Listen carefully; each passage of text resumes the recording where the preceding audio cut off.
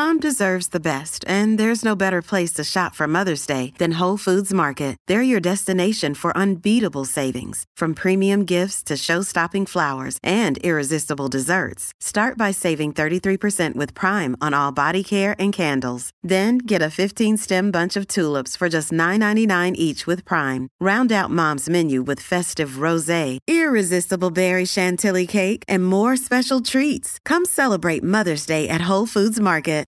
This episode is brought to you by Shopify. Do you have a point of sale system you can trust, or is it a real POS? You need Shopify for retail. From accepting payments to managing inventory, Shopify POS has everything you need to sell in person. Go to shopify.com/system, all lowercase, to take your retail business to the next level today. That's shopify.com/system. Many of us have those stubborn pounds that seem impossible to lose, no matter how good we eat or how hard we work out. My solution is PlushCare. PlushCare is a leading telehealth provider with doctors who are there for you day and night to partner with you in your weight loss journey. They can prescribe FDA-approved weight loss medications like Wegovy and Zepbound for those who qualify. Plus, they accept most insurance plans. To get started, visit plushcare.com/weightloss. That's plushcare.com/weightloss. Welcome to the New Books Network. Welcome to Postscript, a special New Books in Political Science series in which Lily Goren and I encourage authors to bring their expertise to a pressing contemporary political issue. Today, we engage the latest chapter in American abortion politics as the United States Supreme Court has just allowed a Texas statute banning abortions after 6 weeks to go into effect. We've assembled a panel of experts in political science and law to interrogate the construction of the Texas law, the Supreme Court ruling, another important abortion case on the court's fall docket from Mississippi, and how these cases map onto the wider political landscape. Dr. Renee Ann Kramer is a professor of law, politics, and society at Drake University and the author of Birthing a Movement, Midwives, Law, and the Politics of Reproductive Care from Stanford University Press 2021.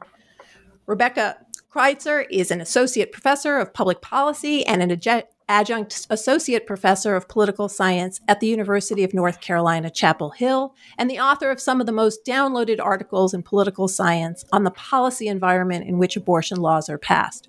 Her most recent work, co-authored with Beth Reingold, Tracy Osborne, and Michelle Swires, is Anti-Abortion Policymaking and Women's Representation in Political Research Quarterly. Dr. Andrew Lewis is an associate professor of political science at the University of Cincinnati and the author of The Right's Turn in Conservative Christian Politics, How Abortion Transformed the Culture Wars from Cambridge 2017. He writes at the intersection of politics, religion, and law with an expertise in evangelicals, conservative legal activism, and rights politics. Dr. Joshua Wilson is professor of political science at the University of Denver and the author of The Street Politics of Abortion, Speech, Violence, and America's Culture Wars, and The New States of Abortion Politics, both from Stanford University Press, 2013 and 16, respectively. His article, Striving to Roll Back or Protect Roe, State Legislation and the Trump-Era Politics of Abortion, appeared in Publius last summer. Dr. Mary Ziegler is the Stearns Weaver Miller Professor at Florida State University College of Law. She's the author of Abortion and the Law in America, A Legal History, Roe v. Wade to the Present, Cambridge University Press 2020, and has a forthcoming book, Dollars for Life, The Anti-Abortion Movement and the Fall of the Republican Establishment, expected from Yale University Press in 2022. We're so happy to welcome all of you to Postscript and the New Books Network. Let's begin with why this particular law and the response from the Supreme Court has evoked such a reaction from scholars, journalists, and the public. The Texas statute bans abortions after a fetal heartbeat is detected, around 6 weeks after conception, and does not include any exemptions for rape or incest. SB 8 has an exemption for medical emergencies. This seemed to be an easy case because almost 50 years of Supreme Court precedent, beginning with Roe v. Wade, insists that the Constitution protects a woman's right to choose an abortion before viability of the fetus, the time when the fetus can survive outside the womb, approximately 24 weeks. We'd expect to see the Texas law struck down by a federal court, with the abortion providers suing a state official, such as the governor or the attorney general. But that's not what happened, because the Texas law expressly excludes any government official from enforcing the law. Instead, Texas deputizes any other person to enforce the law. They are encouraged to file a civil lawsuit against anyone who is aiding, abetting, or providing an abortion, and they are incentivized to do so. As of September 1st, Texas provides a $10,000 reward or bounty if a person sues and wins, and their lawyer's fees will also be covered. The woman seeking an abortion may not be sued, but her counselor, clergy member, Uber driver, spouse, abortion provider, doctor, nurse, or anyone else aiding and abetting may be sued. Abortion providers did sue, naming every judge and county court clerk. A federal trial judge agreed that they could sue and scheduled a hearing, but the appeals court halted the hearing, and the abortion providers filed an emergency application asking the Supreme Court to block the law from going into effect. Currently, Texas abortion providers have stopped offering any abortions beyond 6 weeks, and that leaves women who live in the second most populous state without access to what the Supreme Court has said is their constitutional right to abortion access. Mary Ziegler, why did Texas create this particular enforcement mechanism? What incentives does it create, and what did the Supreme Court rule? So the business model for this kind of grew out of efforts in the 90s to use civil litigation to shut down abortion providers. And the real idea actually came from a statute Louisiana passed that was very different. It was designed to kind of advance the narrative that abortion hurts women and pregnant people as well as fetuses or unborn children. And there the state authorized people who had had abortions to sue abortion providers for medical malpractice if there was harm to either themselves or an unborn child, as the statute put it. And again said, no state official can enforce this law. So when there was a lawsuit brought, the Fifth Circuit Court of Appeals, the same circuit that heard this Texas case recently, said the government has immunity from suit. And that all stems from a doctrine that limits the circumstances under which you can sue the state. And that in turn stems from a much longer history about the state's hostility to the idea of a strong federal government in post-revolutionary America. The only exception to this is that you can sue state officials who enforce unconstitutional laws. In Louisiana in the 90s, Louisiana said there are no such officials. Texas saw that as a potential roadmap. And initially, there was a very small town in Texas that passed a so-called sanctuary city law that prohibited any clinic from operating in that city. Now, most sanctuary cities don't have abortion clinics. This one was no exception.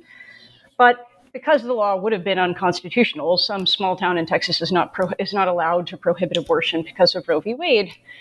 The attorney working with Mark Lee Dixon, the gentleman who's at the head of the sanctuary city movement, introduced this mechanism where instead of the city enforcing the law, any private citizen could enforce the law.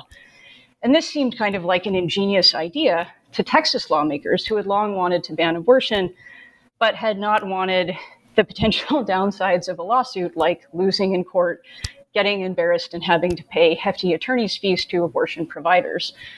So that was the inspiration. And the U.S. Supreme Court seems to have accepted this argument, at least at this stage in the litigation. It's worth saying that if, in fact, someone does get sued, either for performing abortions or for aiding or abetting, it's quite likely that it'll be easier to identify who's enforcing the law at that point. There'll be a specific judge adjudicating a case, enforcing a damage award, and so on.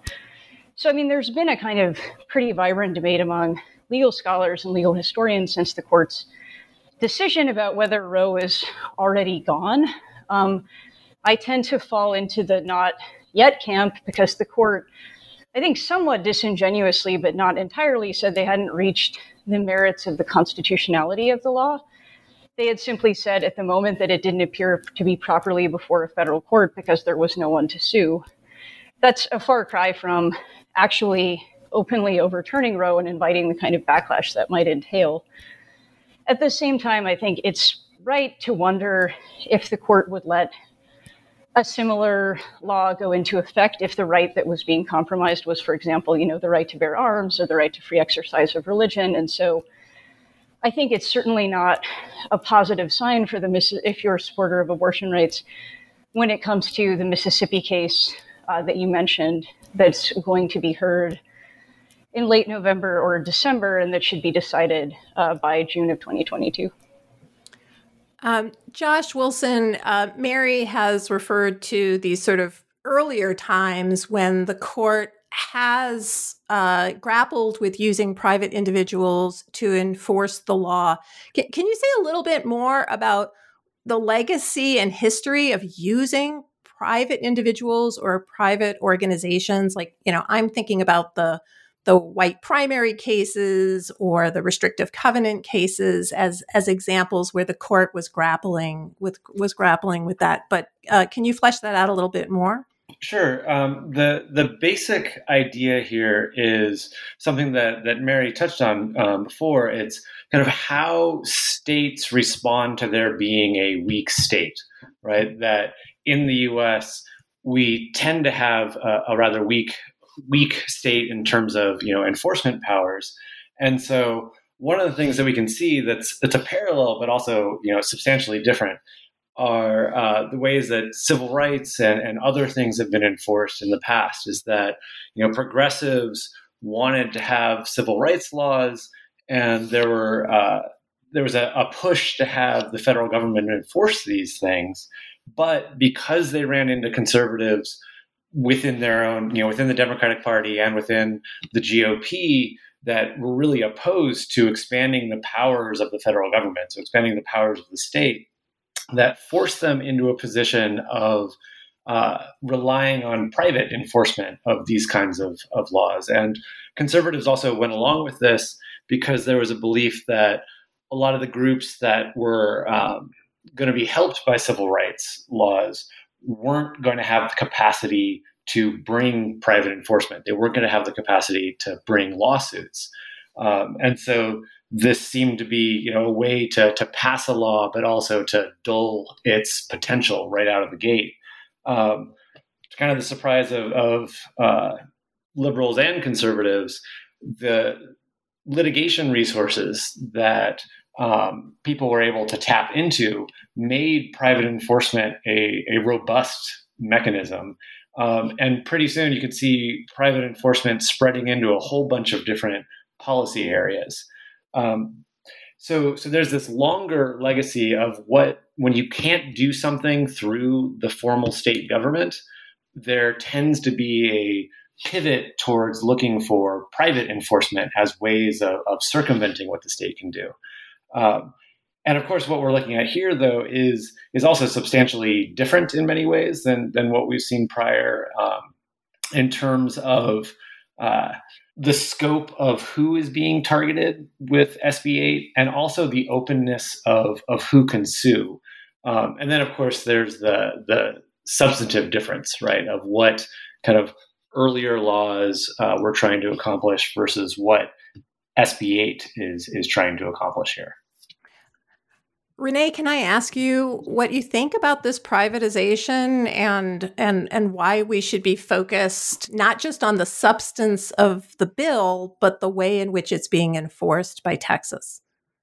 Yeah, thank you. I agree absolutely with what Mary and Josh have said. I also want to note that this is really a classic culmination of the trend in neoliberal governance since Roe towards the privatization of state responsibilization for reproduction and enforcement of other kinds of laws. So this move is married to the state's long-standing interest in regulating who reproduces when and how for interests of state building.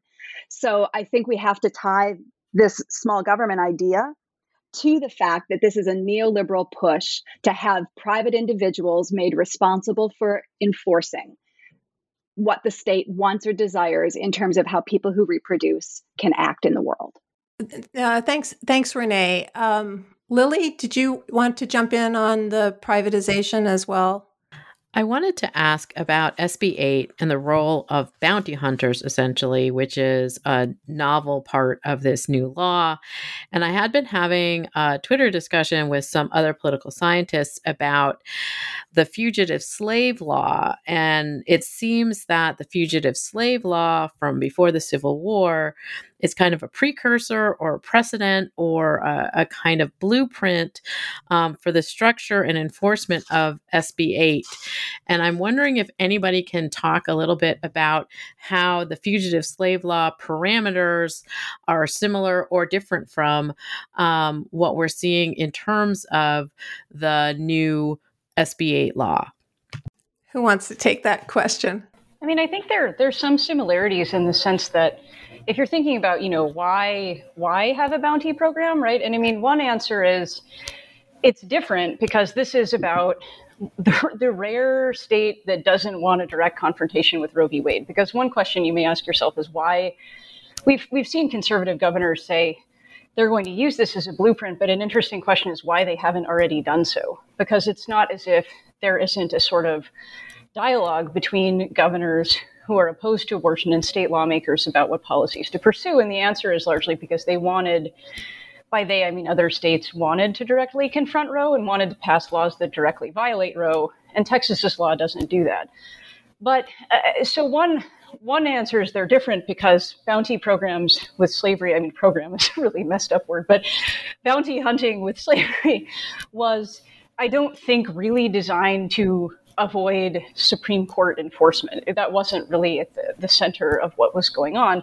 At the same time, I think there's a pretty big parallel, which is that you have, as Josh was saying, a weak state that's unable to enforce, in this case of slavery, what's viewed as property right or a view of white supremacy. Here, the state's mandate on abortion, it just would be impossible for the state to do that without private assistance. A criminal mandate is not going to be enforceable without a network of informants and bounty hunters, because how is someone going to know if someone orders abortion medication on the internet or drives to New Mexico? It's just completely unworkable. So in both cases, I think you have states relying on private citizens to enforce what would be an otherwise unenforceable law and using bounties as a way to overcome what would otherwise be the weakness of the state. The court produced an unsigned 5-4 decision paragraph, though we know it was Thomas, Alito, Gorsuch, Kavanaugh, and Coney Barrett, based on who dissented. The majority opinion insisted that the court, as Mary said, was not deciding the constitutionality of the law, and that they didn't mention any SCOTUS precedents, as some of you have already done. So what did the majority decide? What should we attend to in this very short paragraph? Are there words or concepts that people should be really thinking about that might have slided by? Andrew, do you want to start us off on that? And then anyone else who wants to jump in on the majority, and then we'll turn to the dissents. Sure, I'd be glad to also hear what other people have to say, because I think it's a good bit like reading tea leaves when you're looking at this short majority opinion. And so we all may have some slightly different. I mean, in some sense, they didn't say much, right? And what they said was basically we're not going to block, and we don't see a reason to block this at the moment. But that doesn't mean we're not going to step in down the road or whatever. And I think essentially what that means is that they're open to this sort of very novel and unusual way to have sort of citizen oversight of the 6-week ban to stand, and also very open to saying this is not on its face constitutionally impermissible, right? And so that's essentially what they're saying without saying it, right? So the implications seem to be that's where this majority is going. And I think you read someone like Justice Roberts' dissent to say, at the very least, we should pause now and fully vet this in order to understand that you see this divide among, I think, the very small conservative faction to Justice Roberts, and then the five in the majority in this case. So that's sort of where I think it gives really big signals, as Mary was saying, to what might happen in Mississippi in the future of these things. Though they have left this sort of wiggle room on different procedural grounds on how they are going to decide. But I'm very interested to hear what other people's tea leaf reading on the majority is. And before people jump in, I'll just ask like a little bit about, this word uncertainty, because, it seems to me that the court has jumped in when there's been some uncertainty in the past. For example, the free exercise cases, they've not only enjoined state action, but sometimes state action that no longer existed. So I found that word for me, uncertainty was a word that kind of popped out. But please, what? I think you're right on that to say, like, when you compare across the way they are treating different types of constitutional rights, that you're seeing some stark differences. And so I think just pointing that word is really important for how we would compare on how they think about this. To jump in here, one thing that really struck me about reading that was, the fact that Roberts is on the outside, is not aligning with the other conservatives. And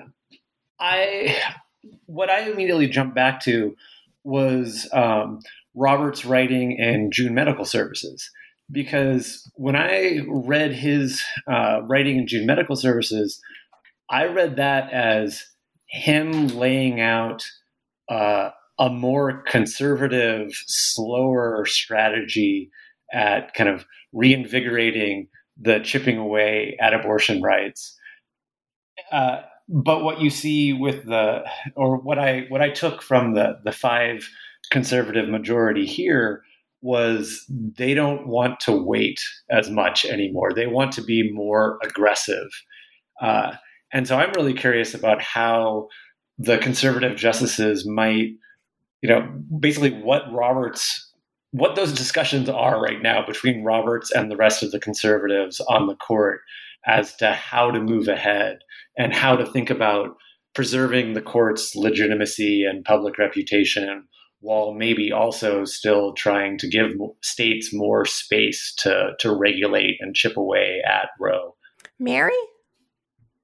Yeah, I mean, I think Roberts' role in all of this is really interesting because on occasion in recent decisions, and Andy would be particularly good on some of this, on particularly the free exercise of religion, in a case involving foster parenting and same-sex couples. Roberts was able to do what he sometimes has done in the past, which is essentially to pull off a majority he really shouldn't have, to be the swing vote when he's not really the swing vote anymore. And so far in abortion, I think to Josh's point, that's not happening. If the court had been wanting to take Roberts' road, which seems to be to at least have some sort of manifestation of respect for precedent, maybe not actual respect for precedent, but at least discussion of respect for precedent, there was a roadmap available, and there were lots of state laws in the pipeline that the court could have heard if it wanted to follow that playbook. The fact that it chose the Mississippi law that it did, and the fact that it let the Texas law go into effect, suggests that what are probably the 2 swing justices in most of the abortion cases now, as far as we can tell, probably Brett Kavanaugh in particular, but also maybe Amy Coney Barrett, maybe Neil Gorsuch, although that hasn't really been the case very often, are not interested in the approach Roberts has developed. Now, whether that means they want to overturn Roe in 2022 is not clear, but it does mean that this doesn't seem to be an instance where Roberts has control of what the court's doing or is really directing the strategy. Mary, you've written that Gorsuch's dissent in June Medical says, like, not only that Roe is wrongly decided, but it's warping other aspects of American law. Can you imagine him siding with the liberals in any, like, what could bring him to that place? Because he seems so disturbed, not just on the substance, but on its effect. It's almost the opposite of where Sotomayor sees, the rule of law being warped by this decision, which we'll get to in a minute. But is there really anything that could bring Gorsuch over? I mean, I feel bad. I feel like I've learned so much from you about how different he is, and I'm wondering if you've changed your mind, or you really what you think is there. I mean, no, is the sort of short version.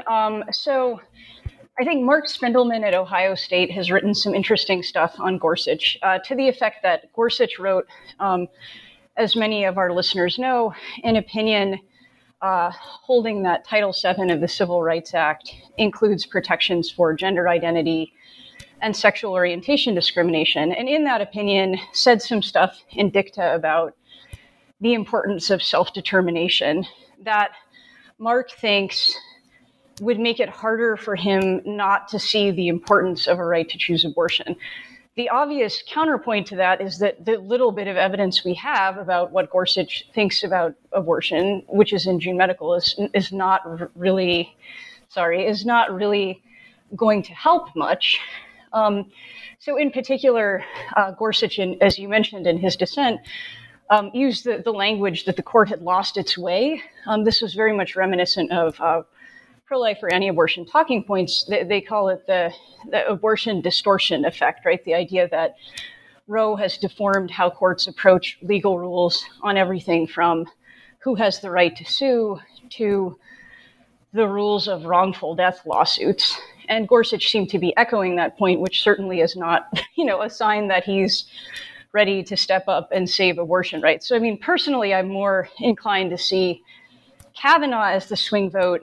I very much felt that Kavanaugh was the voice in the order that we saw out of Texas. There's a sort of almost apologetic tone that Kavanaugh strikes sometimes. He's done that in several cases where he's sided with the court's conservative majority, but sort of said, this is a big deal and I'm not taking this lightly. And I mean, he doesn't seem to want to offend people, but he also seems to be willing to break with Chief Justice Roberts and not worry about the consequences, right? Even if he's sort of trying to manage the fallout. But no, I'm not. Mark's writing is really brilliant, and I think he does a good job trying to convince Justice Gorsuch that to be consistent, he should do these things. But I'm not convinced that Justice Gorsuch will do those. Roberts, as people have already mentioned, Breyer, Sotomayor, and Kagan all wrote separate dissents, displaying various degrees of passion, frustration, and court precedent. The Breyer one, to my mind, is sort of the least interesting and adds the least to what we would know. But I'm wondering what people think are the main takeaways in terms of these dissents. And we've already started this conversation, but did we learn anything new about Chief Justice Roberts' approach to the abortion jurisprudence from his own dissent here? So we can start with any of them. So feel free. I apologize. I'll say I don't think that we necessarily learned anything new explicitly, but I think we did reaffirm the distinctions between how Justice Roberts might approach the issue of the constitutionality of abortion and restrictions on abortion rights, and how the other 5 colleagues would approach that. And I think especially this I think there's long been a debate of whether or not something like Casey would be chipped away at or would be completely gotten rid of. And Justice Roberts certainly, I think, is clear that he seems to be more on the chipping away side.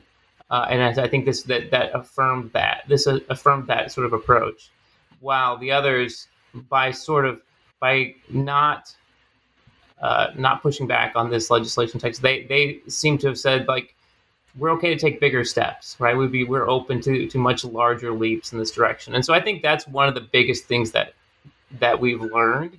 And I think what it does is open the doors to the activists, who we'll probably get to later, on what their strategies will be in other places. No, thanks for that, Andrew. And I think that Roberts, I mean, obviously, and this is pat. It's what everybody says. I mean, he's the Chief Justice. It's his court. It's named for him. He has a lot to lose if the court looks simply like it's putting its finger to the wind. He's quite invested in precedent and procedure and looking as if the court is, in fact, handling this, not simply on the shadow docket, but in a more nuanced way. Renee, did you want to weigh in on Roberts or the majority opinion? The dissent. Sorry. Yes, please. Sorry. I think where Andrew ended is exactly where we are going to see the most learning being done. I think what the dissents showed us very clearly is that for people who want to defend a right to reproductive autonomy or justice, this has to be a political and not a jurisprudential fix, at least at this time. I think those four were very clear that they are not going to be in the majority when we look at cases like the one coming out of Mississippi. And we're likely to see Roe and Casey and their progeny not just chipped away at, but defeated. So that plus the Biden administration's response in terms of we're going to bring the whole of government to bear to safeguard abortion rights for people who reproduce in Texas. Merrick Garland saying the Department of Justice is going to intervene to make sure that the civil rights of folks are not harmed when they are brought up on these civil lawsuits. That points me to the fact that people who want to defend these rights are saying the courts are no longer the place, that SCOTUS is not the place where we are going to find remedy, or they are going to find remedy. And this will become an even more, if you can believe it, politicized and political issue. Mary and Josh. Mary, why don't you go first, and then Josh follow on the claims about where this will rest, whether this is about jurisprudence or this is going to become a squarely political issue. I think the other battle that's being waged internally in the court is about transparency, because I think Kavanaugh is the swing vote. And I think Kavanaugh was going to great lengths to say what this was not about. He was saying this was not about what happens to Roe. This is not about the Constitution. This is about, I think, Kavanaugh, as much as Roberts wants political cover, right? He doesn't want to be the bad guy. He doesn't want overruling Roe to become his legacy. And so he's always been, I think, looking for a way to reverse Roe without political or kind of legacy defining consequences. And I see a lot of the dissents in different ways, Roberts and Sotomayor's dissents, saying, that isn't going to be possible. Essentially, Sotomayor's dissent saying people understand what this is and there already are going to be political consequences. And Roberts, I think, pleading that there can be institutional consequences. And as we get into the litigation of the Mississippi case, the strategy, I think, in some weird ways on both sides is going to be to say there is no way to avoid overruling Roe. I know that the attorneys representing the Jackson Women's Health Center are going to argue that in their briefs, that a decision upholding Mississippi's law is a decision reversing Roe. Of course, that's not what Kavanaugh is going to want to necessarily do, right? I mean, there may be justices looking for a way to go much further than Roberts wants to go without going all the way there yet.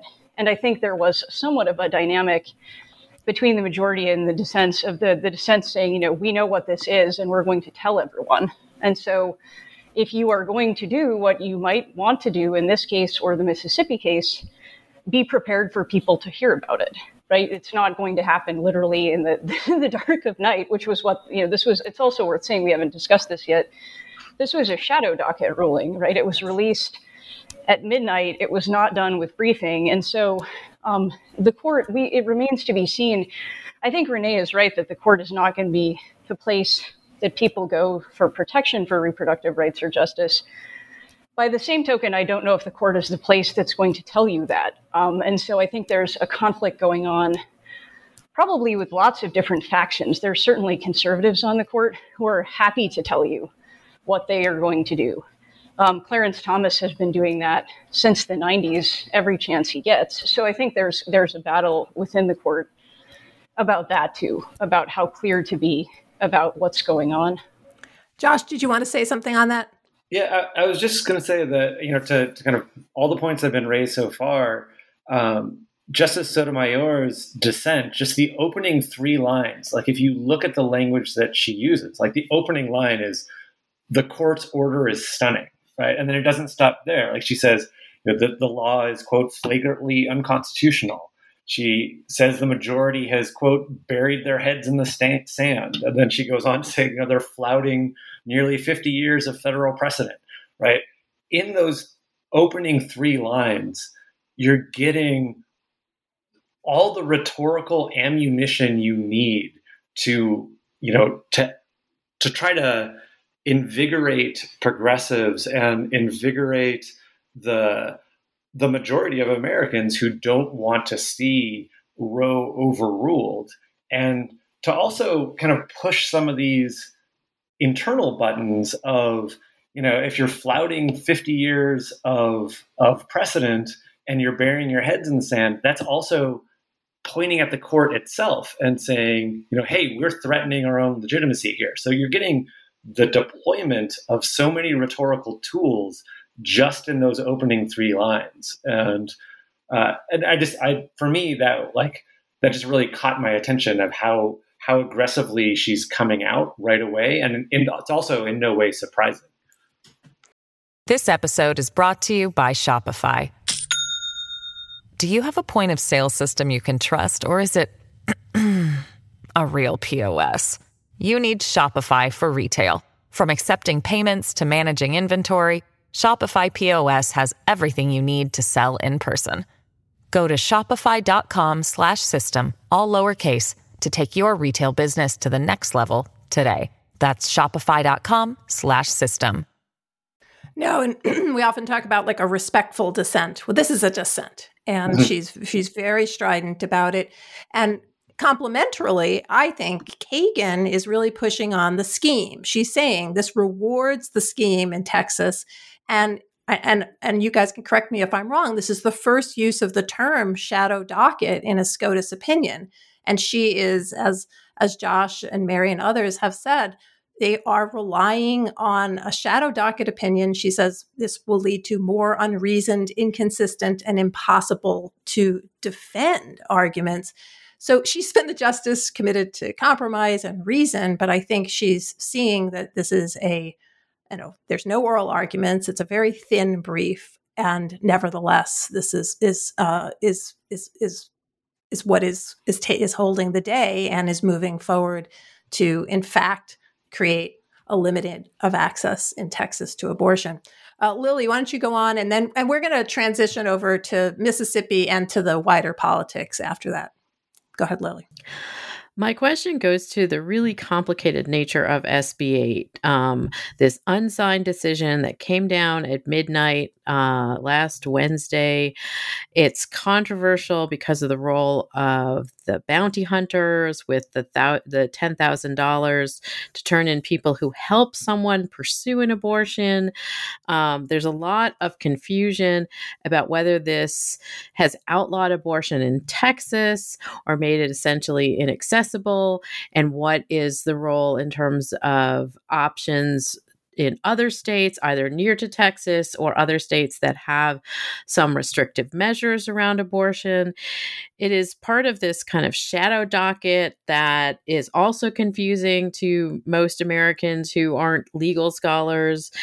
Is the point here to really confuse Americans with regard to access to abortion and whether or not the new SB 8 is a clear law or one that is possibly really muddled in terms of the various components of it? I mean, I think that was the point. I mean, I think that's been the idea with the shadow docket. The shadow docket used to be for kind of really mundane stuff like, hey, we have to file our brief and we need another week. And during the Trump administration, it became where the court did a lot of its most controversial business, I think, as a way to diffuse controversy. So we've seen decisions about the border wall. We've seen decisions about stay-at-home orders and in-person worship. And now we've seen an order on abortion. I think it didn't work because Roe is unique. There's lots of data, and Andy probably knows this better than I, that most Americans don't know or really care much about what the Supreme Court does most of the time and have sort of residual positive feelings about the court, particularly folks who are more educated.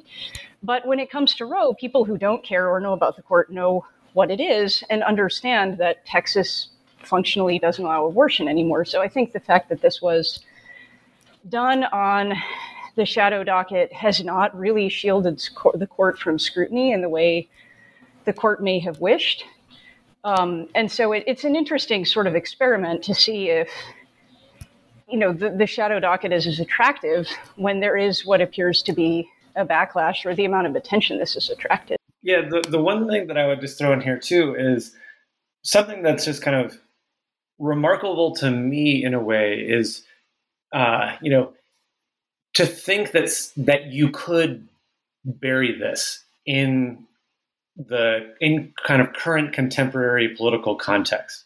And what I mean by that is, right, Democrats have paid far more attention to the US Supreme Court in the last few years than possibly ever, barring Bush v. Gore, right?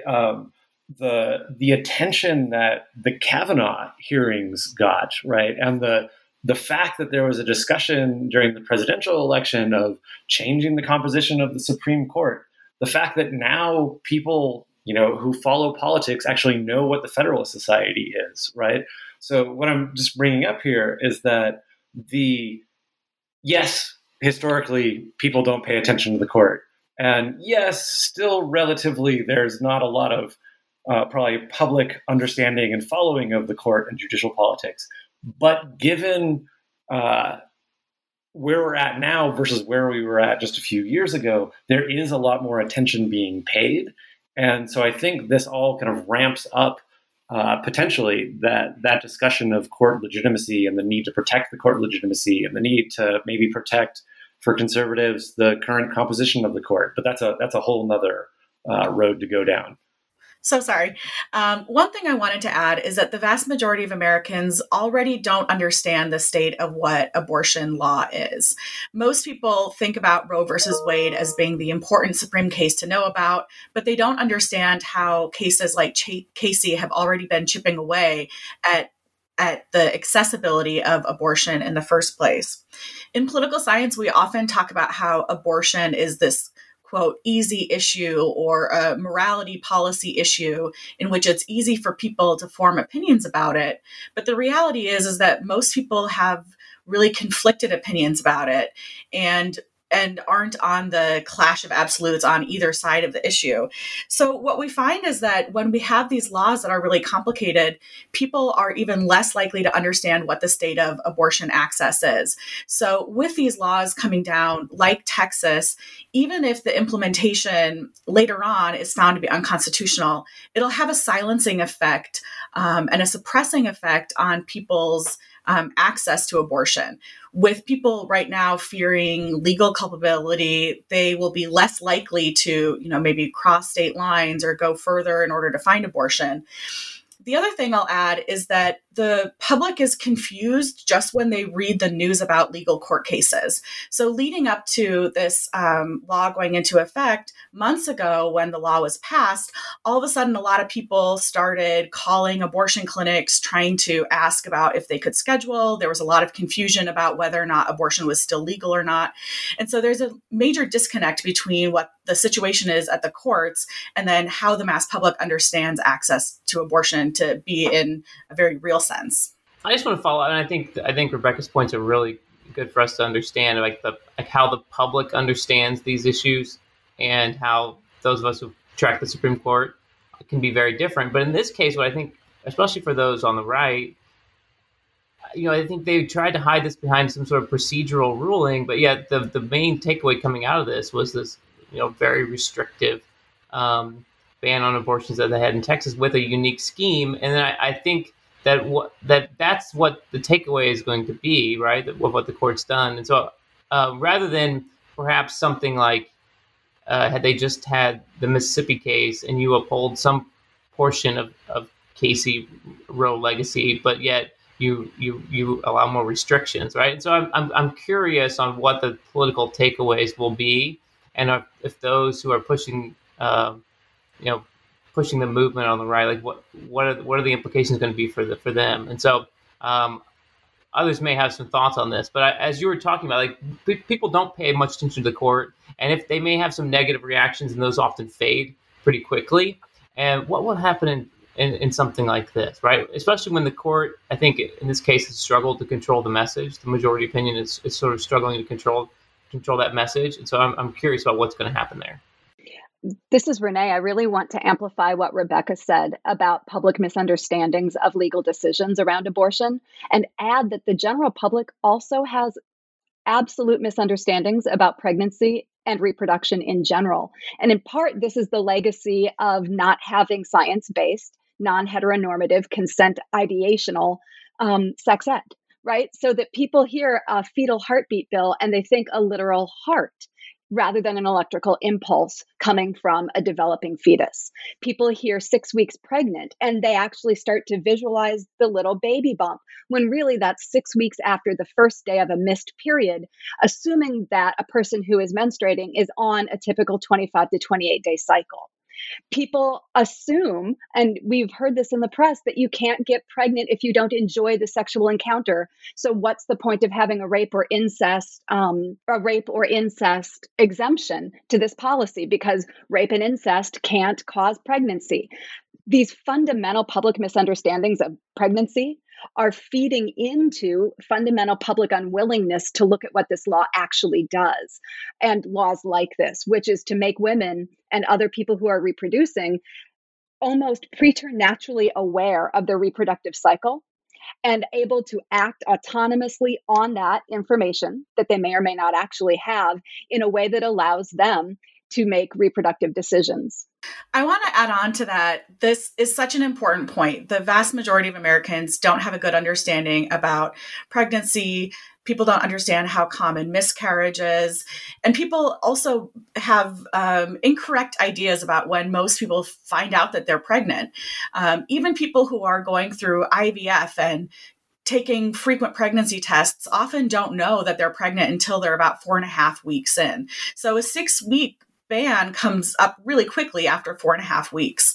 The other part of this that's important to point out is miscarriage is very common. About a quarter of all pregnancies end in miscarriage.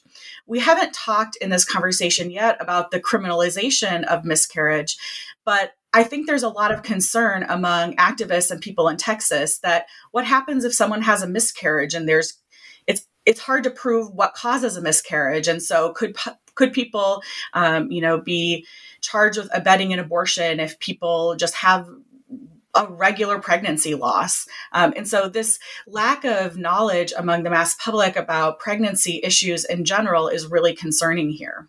Yeah, I mean, I think my inclination about how people are going to respond to this is just based on, I've had to talk to like 1 million people about this, so it's not a representative sample size, but what I've seen is that the very thing the court might think would help make people less angry about this, which is that it's so confusing. And I would say this is not just a law that's confusing to the public. This is a law that's confusing to lawyers.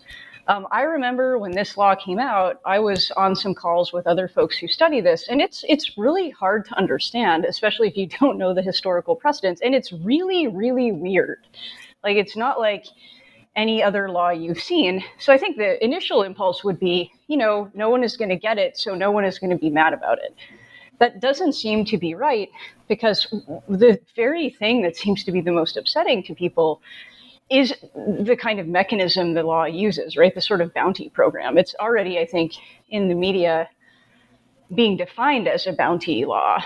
And so I think the sort of weird enforcement mechanism that's designed to shield the court from scrutiny and shield Texas lawmakers from lawsuits seems to be what's upsetting people and may actually get people over the hump of sort of not understanding and feeling disenfranchised by not understanding. I think that's backfired, at least based on what I've seen so far. And obviously time will tell. I mean, we're still early on in terms of what it's going to look like in terms of grassroots organizing on the pro-choice side. But so far, the bounty aspect of this, the procedural aspect of this, has been a focal point of organizing. We hear a lot about the base of the Republican Party and the base of the Democratic Party, and how the abortion debate is one that energizes particularly the Republican base, and it's been in recent years one that has also been activating the Democratic base. So in turning to the politics that surround this particular decision by the Supreme Court, we have essentially a new court with 3 Trump-appointed judges in 3 years, which is a big change. We have had these women's marches, some of the biggest marches in U.S. history, in response to Trump's election and concern about women's rights and rights of a variety of minority groups.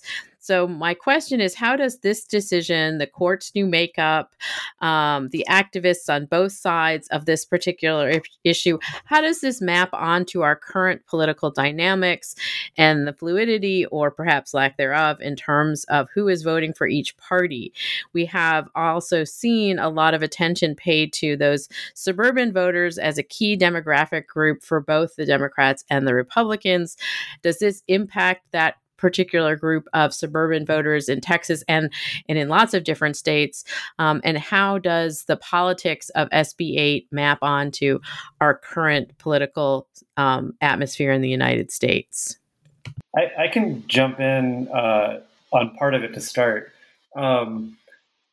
There's two things that come to mind given what you just laid out. So one is this kind of the political response and how this will play out publicly, right? And I would actually pay less attention to the two bases than I would the space in between. And this is definitely where Rebecca and others can kind of fill in here. But the way I've always understood the public opinion data is that you have this, partly rooted in this misunderstanding of what laws are and so forth. You've always had this big area in the middle of people who say they don't want to see abortion made illegal all the way, and they might be okay with some limitations, but then depending on how you ask those questions. But essentially, there is a majority in the U.S. that doesn't want to see Roe overturned. They don't want to see abortion made illegal. The one big question for me is, does a law like this and the political reaction to it help mobilize that middle ground? Does this become a more salient issue for those voters? And then backing up a little bit, one thing that we started to see during the Trump administration was that abortion was becoming an increasingly important topic for Democratic voters, and thus was becoming an increasingly important topic for Democratic legislative members. And so you started to see some more activity going on the Democratic side. So now for me, my question is, I can imagine that increasing, but now I wonder how much traction does that get with kind of the middle ground voter. So the other one, you brought up kind of court legitimacy again in that question. I know I keep coming back to this, but one thing that comes up for me here again is, that question of the court's legitimacy is going to play out differently depending on what part of the public you're talking to, right? The Christian right has a long established narrative that the court essentially lost its legitimacy when it decided Roe. Right? That line came up much later, but it became a substantial part of kind of Christian right rhetoric. And so you could see this, I could imagine a Christian right response to this as, okay, the court is finally taking action that can reestablish some legitimacy. But again, you switch to the other side, to the progressives, and then potentially to the middle ground. I think there's a lot of argument here for this working against the legitimacy of the court. But I'll stop there. This is Rebecca. I want to jump in a little bit about what public opinion looks like on the issue of abortion. I remember in grad school learning that abortion was considered an easy issue and that it was easy for people to form opinions about it. And so people could easily advocate for their preferences to state legislatures and Congress. But the reality is that is not the case, and that abortion public opinion varies dramatically based on the question wording, even more than some other policy issues. So just generally speaking, what we know about abortion public opinion is that support for legal abortion for most people is in the middle. They don't think that abortion should be completely outlawed. They don't think abortion should be legal up to the 9th month of gestation. A good source of data on support for legal abortion comes from the General Social Survey, which asks support for legal abortion based on different conditions. So is it because of rape or incest? Is it because a person just doesn't want to have any more kids? What we find is that support for legal abortion varies really dramatically across that. But we know that there's more support for abortion at younger, earlier gestational stages. So, for example, people are much more likely to support a ban after viability, which is around 22 to 24 weeks. actually is legally defined differently in different states. And there's a lot less support for a 6-week gestational ban, even among Republicans. Most Republicans don't support a ban that doesn't have an exception for rape or incest. And so this current Texas ban does not have an exception for that. That's something that people feel pretty strongly about. We also know that public opinion on polls such as like pro-life or pro-choice, it doesn't really track onto people's support for different abortion restrictions. So to Josh's point about we should care less about the extremes and more about the people in the middle, I think that's right. People who are very strongly anti-abortion rights or pro-abortion rights will be largely unswayed by this. But there's a lot of people in the middle who in the past haven't considered abortion to be such a critical issue, who are now seeing it in a new light and are now more attuned to all of these restrictions. And they find that they're uncomfortable with them and they're not supportive of them. This is Andrew. I think that's a really good overview of where some of the data set is and like what are the difficulties in making some interpretations. I will just add part of what people being in the middle has led the activists, I think, to play a really big role, and especially in state legislatures where as our politics become more nationalized, I think some of the state legislative action is more hidden, and so that's become a big part of that. The other thing I would say is I think on the right it's been so much easier to play defense, right? Like pushing back against the Roe legacy, and now what's it going to look like if those roles are perhaps turned, right, and shifting. So I think that's something to think about.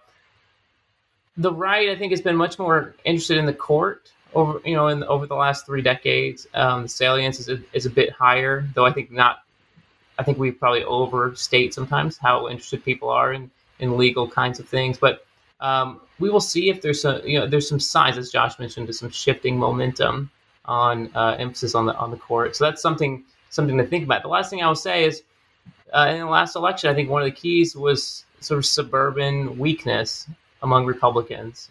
And so what does something like that do with the suburban weaknesses, especially in white suburban weaknesses for the Trump campaign, right? What does something like this do for that? And I think that will be an interesting question when you think about national politics. But again, I think going forward, really are talking about state politics. Like where a lot of the action here is at the state and local level, and this is where activists and activist networks can have a really big influence. Yeah, I mean, I think it's hard to predict for all of the reasons everyone has already outlined. I mean, I think one intuition I have is that there's a real danger on the right of complacency. Big wins in the Supreme Court don't tend to do social movements any favors. There's a long history there. I mean, most visible, I think, ironically, in the history of abortion itself, when you see, what were then be abortion rights supporters saying essentially, we won, it's over. Why are we even debating these people anymore? Or, in this case, we're going to probably see pro-life or anti-abortion folks, they're already doing this, but doing it more aggressively, saying, we want a nationwide abortion ban through the Supreme Court. So I think there's a danger of complacency or overconfidence. I mean, one of the wild cards for me is just to what extent this is a voting issue for people who don't like what's happening. Because we have pretty good data, not perfect data, because some of the questions in polling are not beautifully framed. I mean, asking people if they think Roe should be overturned presupposes that people know what Roe is. And that's particularly problematic when people use Roe to mean a lot of different things.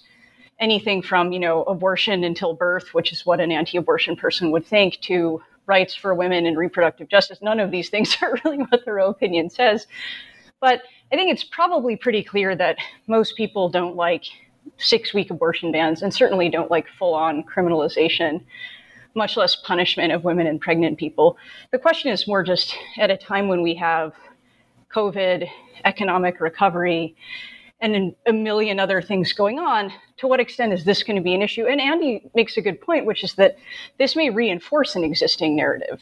It does reinforce an existing narrative, I think, insofar as GOP strategy goes, in the sense that this is a sort of double down on mobilizing the base strategy. It's pretty clear that Ron DeSantis does not have a majority in Florida that supports a ban on abortion at 6 weeks. That's just it's not there. But Ron DeSantis isn't worried about that. He's worried about winning the GOP primary and firing up the people who have to vote in that, which is very much the Donald Trump strategy. So in that way, there probably are overlaps in the sense that people, that strategy of potentially offending white suburbanites in order to energize your base can be costly, was costly. And those things may reinforce one another in terms of whether we're thinking about COVID and mask policies in schools or abortion policy. They may be part of a similar narrative about what the GOP means when it comes to American politics. But it's always difficult to predict ahead of time to what extent a major abortion issue will become a major election issue. Although I'm inclined to think it will, because the closest parallel we have is really 92, which was when everyone assumed the court would overturn Roe. And Bill Clinton, there's lots of post-election analysis suggesting that abortion was a major issue in 1992 in ways that may not have been the case since. I'm just going to say, to follow up on Mary, that, when we have the California recall election and we see some of what you're mentioning playing out there in terms of looking for those suburban voters and not alienating them. Renee, please jump in. I know you had a point. No, I think it's really important to notice that the public opinion data shows that moderates and most Americans do have complex thoughts about abortion.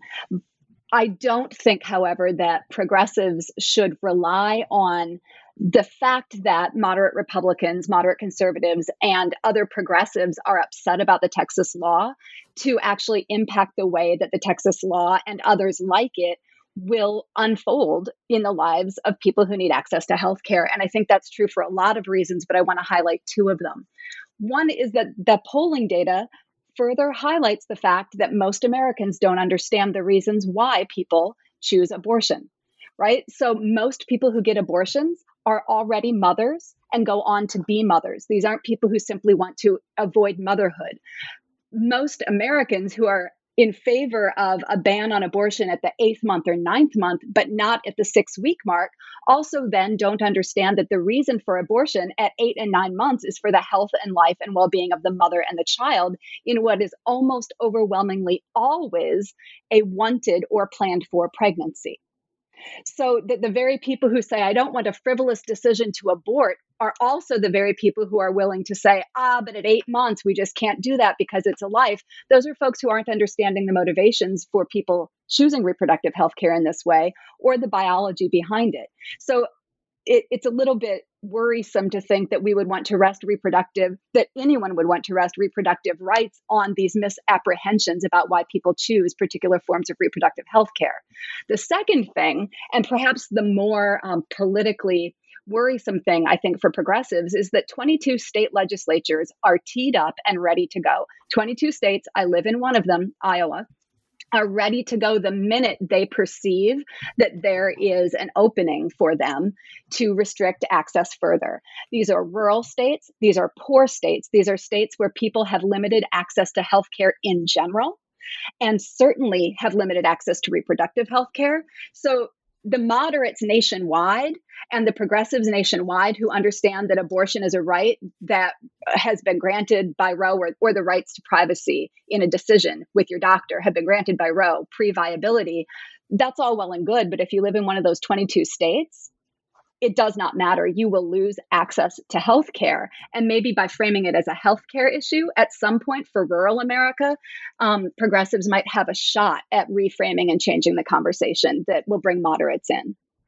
Thanks, Renee. No, that's really important to get us to the politics of abortion policy making and, how not only are these states queued up, but in some of these states, this may be very good politics. Rebecca, do you want to talk a little bit to that? That's really sort of in your wheelhouse. I think it's so important to talk about what's happening at the state level. Much of our conversation has been about what's happening in the Supreme Court, but the reality is the laws are being passed and implemented at the states. And there's a lot of strategy and collaboration that's happening across the states in the process of this. So the first thing that I think it's important to say is what's happening in Texas and in other places is a harbinger of what's to come, that there are going to be more states that are passing similar laws to this, in part because it's good politics. In the last several decades, we've seen an increase in polarization in Congress and in state legislatures. And with polarization comes incentives to take more extreme issues on positions in order to raise money. And it's well known that there are a lot of monetary donations and activists willing to support candidates who take extreme positions restricting abortion. It's also important to note that in the last decade or so, we've seen a significant increase in the role of women in passing these types of laws. In the past, Republican women tended to be moderate and tried to not say too much about abortion because they were in conflict with the Republican Party. But today, moderate Republican women are not getting elected. And so today we see conservative Republican women, and they're actually the ones who are introducing and advocating for these policies, often asked by the parties to be the front face of abortion policy to counteract this narrative of Republicans being anti-women. We see women not just in legislatures, but the model legislation upon which this Texas bill was based is from Faith to Action, which is one of several anti-abortion rights interest groups that creates model legislation, which is basically fill-in-the-blank legislation for state legislators to pass that's been already vetted by lawyers. What we know is that when courts kind of give a pass to a policy, and I think Texas, we're not sure what's going to happen, but when the federal courts say that a certain law passes constitutional muster, we see a number of states then very quickly turn to adopt those policies. So as we see the Supreme Court kind of giving a pass to Texas, what we'll see is that more states will adopt this model legislation using the identical language as Texas in order to get around these Supreme Court in order to kind of bypass the enforcement issue, as we talked about at the beginning of the podcast. So I think it's worth mentioning that the politics, it's good politics to talk about abortion, especially if you are trying to run in a conservative district. And that is especially important for Republican women, because there's a stereotype that women are more liberal. Republican women, if they want to win elections in today's Republican Party, they have to show that they're conservative on these court issues, including on women's rights issues like abortion.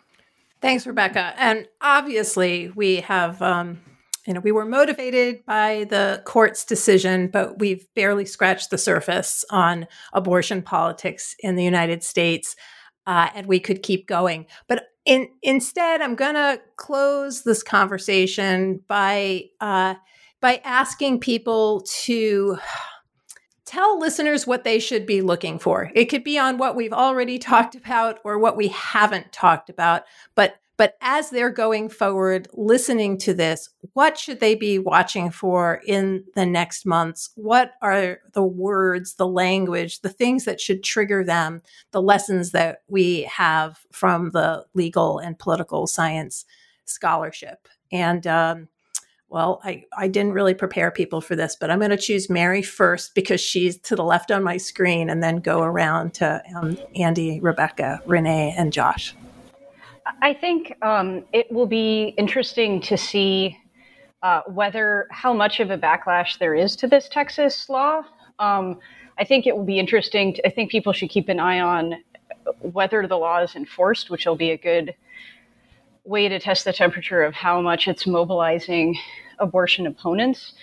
And then I think that the transparency issue that the dissenters raised in the Texas case is worth keeping an eye on as we move toward what's going to happen with Mississippi's law, because we barely talked about that. But of course, that's going to have a potentially explosive effect on the politics of abortion, on social movement organizing around abortion, certainly on what the Supreme Court has to say about abortion, and even on the party politics of abortion. So I think as we approach, November, December for the oral argument, it'll be worth watching how all of the players in this are reacting to what the Supreme Court is doing and how the Supreme Court is responding to that. This is Andrew again. In political science, sometimes we try to think about how or groups or individuals kind of can expand the scope of the conflict at play.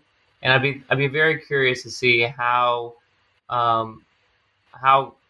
activists and national political candidates try to expand this conflict into other domains, and the way that it gets linked to agendas, politics, mobilization, because these are state level issues with, I think, really national interests, and national politics. I think really rules a lot of our American politics in not as much in function and process, but in how we understand and how we integrate politics into our world. And so I'd be very curious to see how different groups are trying to sort of expand and link this conflict into other things. Rebecca.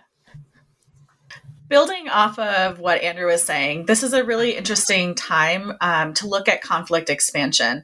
We know that right now the mass public is becoming more engaged on this issue as they're learning about it, and certainly public attention to it is high right now. But there's a real question about how long public attention on this issue can be sustained over the long period of time that it'll take for this court case to eventually be heard by the Supreme Court, and for the many months and years ahead of where we'll continue to see this type of policy proliferate. One thing that I think is important to watch is the role of private companies when it comes to this law. I'm from North Carolina, and here a couple of years ago, we had the infamous HB2 bill, which restricted transgender people's access to bathrooms, but also did things with minimum wage and among other things. What we saw in North Carolina was that as large sporting events and businesses and states refused to do service with North Carolina, the politics of it changed. And indeed, we saw a partial reversal of HB2 in North Carolina. A few weeks ago when Texas, actually not a few weeks ago, very recently when Texas passed their voting rights bill, which restricts access to the vote for many people in Texas, we saw a huge outcry among public corporations and businesses who said that they would be boycotting the state of Texas.